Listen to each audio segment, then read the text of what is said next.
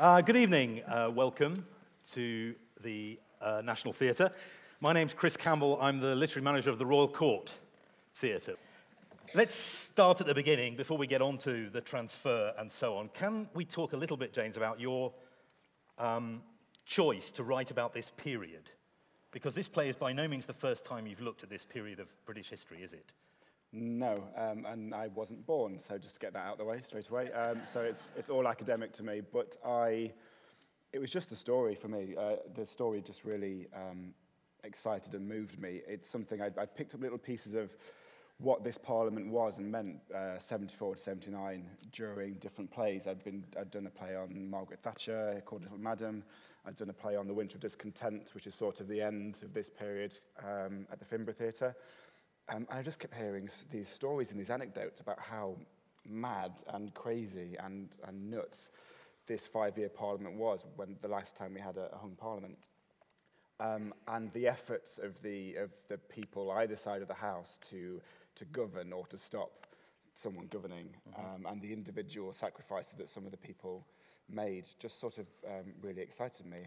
And also, I just was really excited about that getting inside that building. It seems so mysterious and impenetrable, I think, to most people, and it shouldn't be, because it's ours and we own it, and we have a right to peek in and see it. So it was about that as well as about the building and the story. Is it then a coincidence that it's a play about a coalition government, and we have one now? It's a complete coincidence, yeah. Is that so? No, not really, but I do believe that I did approached the theatre about 2 weeks after the election in 2010 with the idea for it, but I maintain that I would have done that anyway. I'd been thinking about this story for years and years, and I think, and what I wanted to write was not something that was just be a response to a particular election, because I feel that would have made it quite small, and what I wanted to write was something sort of bigger and more timeless than that. So I would hope that even in 60 years, when UKIP have a majority or whatever, that there's still a look at how that building runs under pressure would still be viable. Although, of course, there won't be any publicly funded theatres. No, of course, this will all be gone. Yeah. Jeremy, when did you first become involved with the play? I think it was a first or a second draft, maybe, quite an early draft. It was long. It was a very long, yeah. We had, I don't know how many people have seen the show, or are you looking forward to seeing it tonight? Yeah. Well, when you see the number of votes that we have this evening, when you eventually see the show, if we're interesting enough for you to go and see the show, then just imagine 20 votes rather than the 2 that you see, and it was epic, wasn't it? It was, yeah. In the rehearsal room, it was probably about sort of 3.5 hours or something. So it was an enormous bit of work, and it was the same virtues that it has as a play now. It was inclusive. It's an incredible amount of very deftly handled exposition, which in a play like this is crucial. Loads of great jokes, and crucially lots of interesting theatrical interventions that elevate it, I think, from a play about a period in history. It's something much more expressive and fun. I think the question, if you haven't seen the play, would be, why would you not just watch a documentary if you're interested? And you're answering that, in fact. Yeah. Well, I mean, James was very clever, and I think he's got an instinctive understanding of how to sweeten all the information and the political intrigue and the analysis with a human story, with emotion, with jokes, and with songs and dancing. So, it's a kind of wonderful combination, really. And as a director, it's just, I've just rubbed my hands with glee. It was just such a sort of challenging play to direct, but full of great opportunities, Have you been surprised by how successful it's been? No, yeah. Yes, no, massively, and actually that is the genuine truth. Everyone, I don't know whether you find this, but everyone always goes, after you get your 5 stars and after you get your sellouts, and everyone goes, oh, you must have known, and actually genuinely no, I knew that I really liked it. I knew that I was really excited and moved and made me laugh. But I thought it's basically a play about how people couldn't pass legislation in the 70s. And I really thought no one would find that exciting. And I bet the marketing department were thrilled yeah, when it okay. arrived. It's a good strapline, isn't it? Nothing happened for 5 years in the past. Yeah, no, genuinely surprised, but also really excited as a theatre goer, not even as a writer. I'm really excited that there is an audience for this kind of play and this kind of world. And I think we're constantly told, as young writers, that it's not the remit of a young writer to write political histories. And I'm pleased that I've been allowed to, and that people seem to like it. One of the things I'm wondering whether one of the things that attracts people to it is the attitude that the play has to the politicians in it. Because I think for a number of years now, our default setting for politicians has been contempt. Yeah. They're all in it for themselves. They're all the same. You seem to have considerable admiration for the people involved in your play. Yeah, well, I think in order to write them, you have to have an emotional connection to them, and you have to believe that, like all people, and I do believe that most people are deep down good. And it's slightly easier in the 70s because there was a bigger range of people, what you might call normal people, in the 70s who were getting into Parliament, whereas now we have sort of a smaller pool of people, and they're sort of more polished and they're sort of more professional. Whereas these, I think we can relate to them more on a human level, so it's sort of easier. Jeremy, did you do a lot of research, or is this play, is this period part of your personal memory? No, I sort of woke up to politics right at the end of the play with the arrival of Thatcher. So what's fascinating for me was that it explained the build-up to the period where I became politicised, if you like. So I did have to do a lot of research, but James is a kind of walking encyclopedia. So that was extremely helpful that he'd sifted and gone through loads of out-of-print biographies and memoirs and really done all the interviews and all of that. So that was really helpful. We did, in rehearsal in the first week, we did have a lot of help from a woman called Georgia, who's a clerk at the House of Parliament. So she sat there to my left, and whenever we had a procedural complication or a question, she would dispatch our ignorance really easily, and that was fantastic because it gave us permission just to really feel that we were part of the institution and that we understood its strange ways. And often, you know, when you're doing a play, you do the research in order to present reality rather than to explain it to an audience. And I think an audience will understand. They understand authenticity rather than the specifics of the gesture. And so it was important to me that all of us had an understanding of how life goes on, and then we just play it and let the audience in, you know. Can we talk a bit then, just for a little while, about the transfer from the Cottesloe to the Olivier?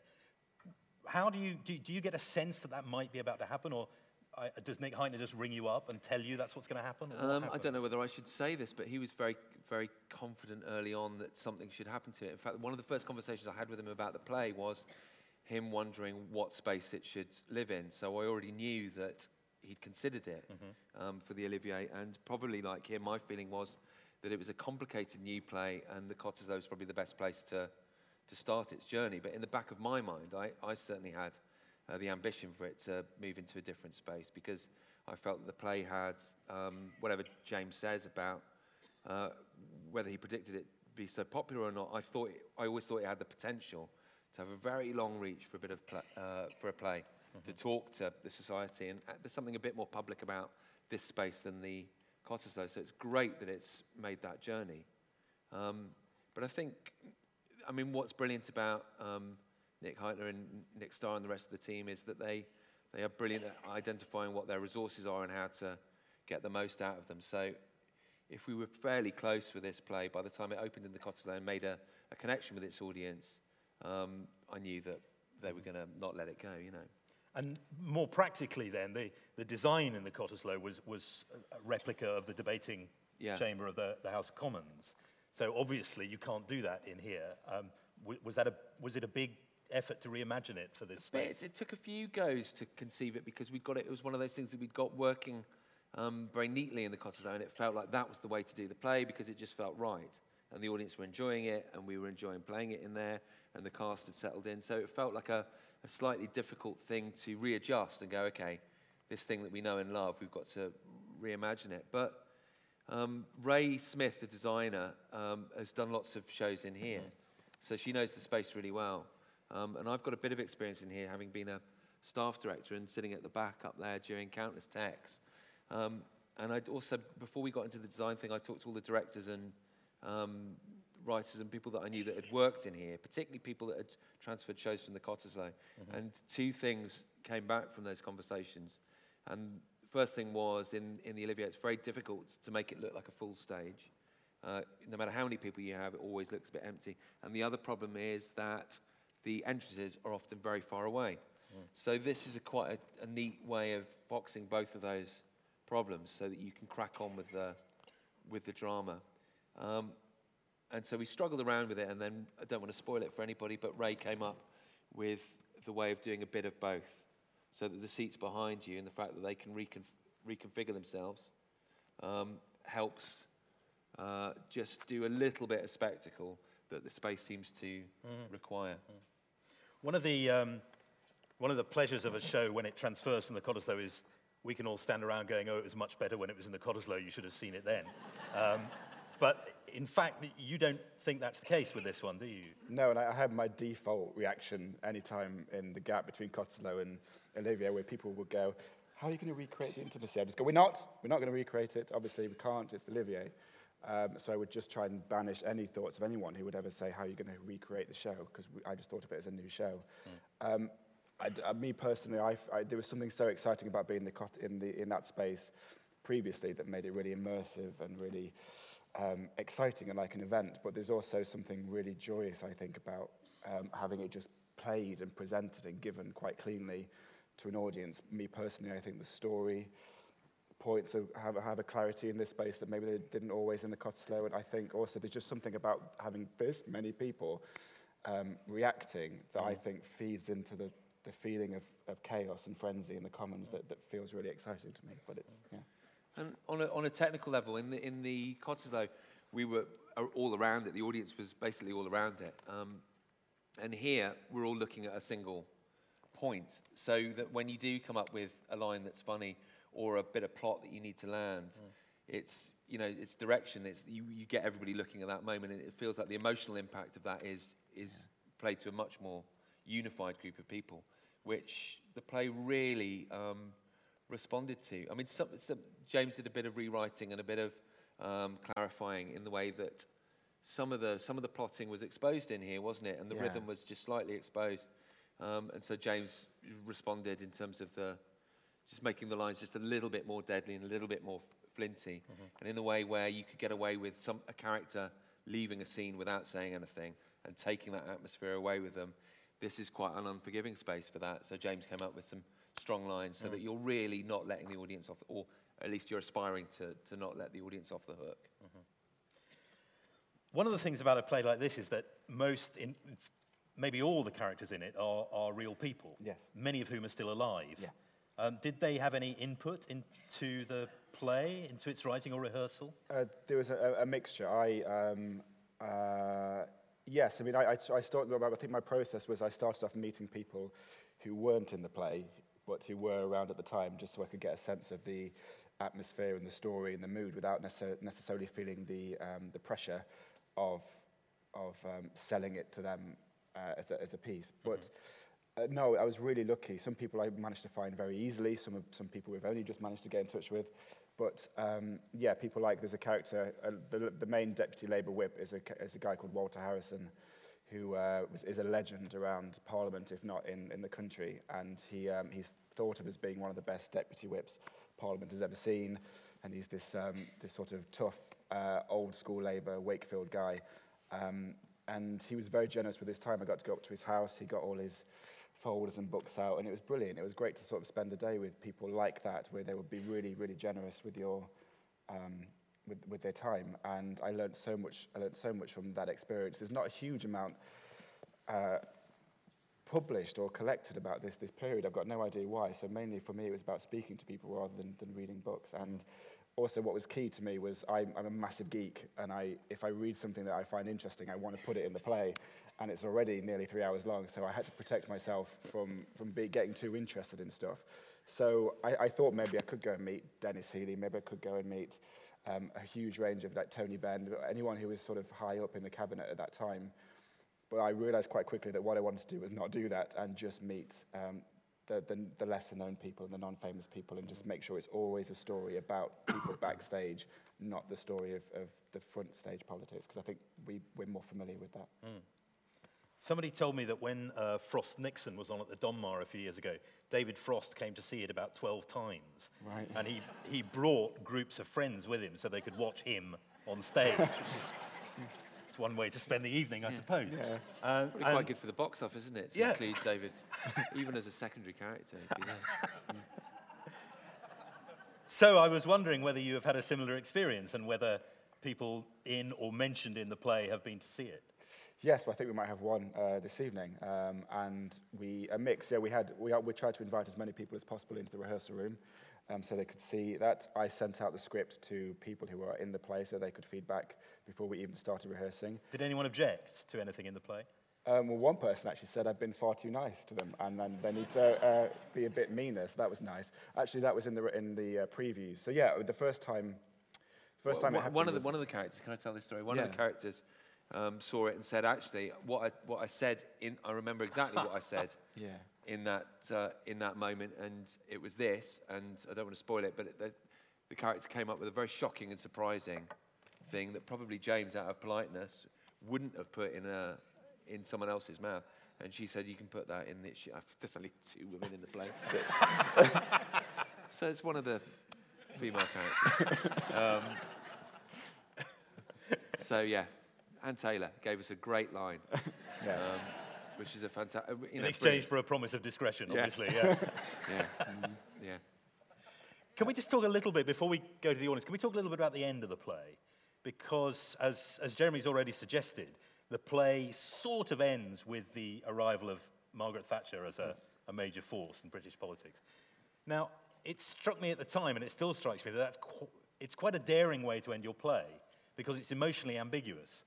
Because it depends how you feel about that, doesn't it? Yeah, completely. And writers usually want some kind of control over how people are going to feel about the end of their play. But in a way, you've let that go. You've abdicated. Mrs. Thatcher on the phone there. Don't answer it. Well, actually, maybe we talked a lot, actually, about the tone of the end of the play, both like musically, in terms of the lines, in terms of the lighting, in terms of what I'd written, because I absolutely wanted to leave it without too much of a judgment on what was to come. It was all about how we got there. We always thought of it as like Star Wars, and this being the prequel. We know Darth Vader's going to... so not judgmental in any way. Not that... So the use of the Jaws theme music is entirely...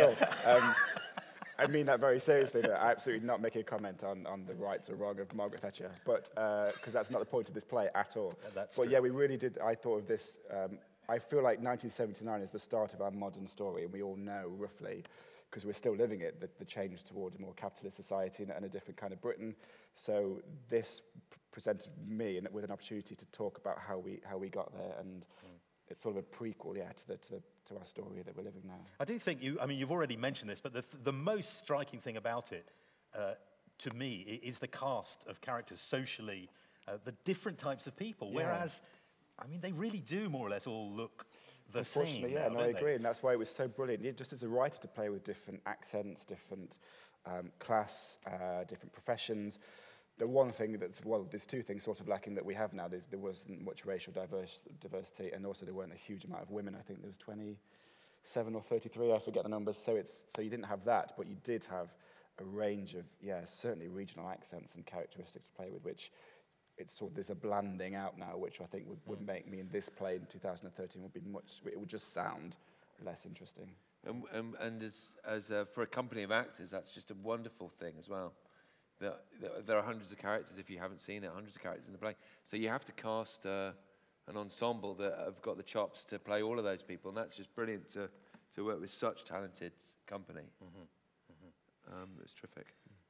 Finally, I'm interested about what you're going to do now. Are you just going to slowly write your way up to the present day? Yeah. But of course, it takes so long to write a play that the present day keeps moving further forward, so there's always more stuff. To be honest, I think the next play I write, I'd like to just make up and not have to deal with that amount of research as much as I loved it. But modern British history to me, particularly post-war, is just so exciting. There's just so many stories, so many characters, so many themes that I don't know why I'd ever not always keep looking at stuff and seeing if there was a story there. I'm afraid we have to stop. Thank you very much, James and Jeremy. Terrific. Thank you. Thank you.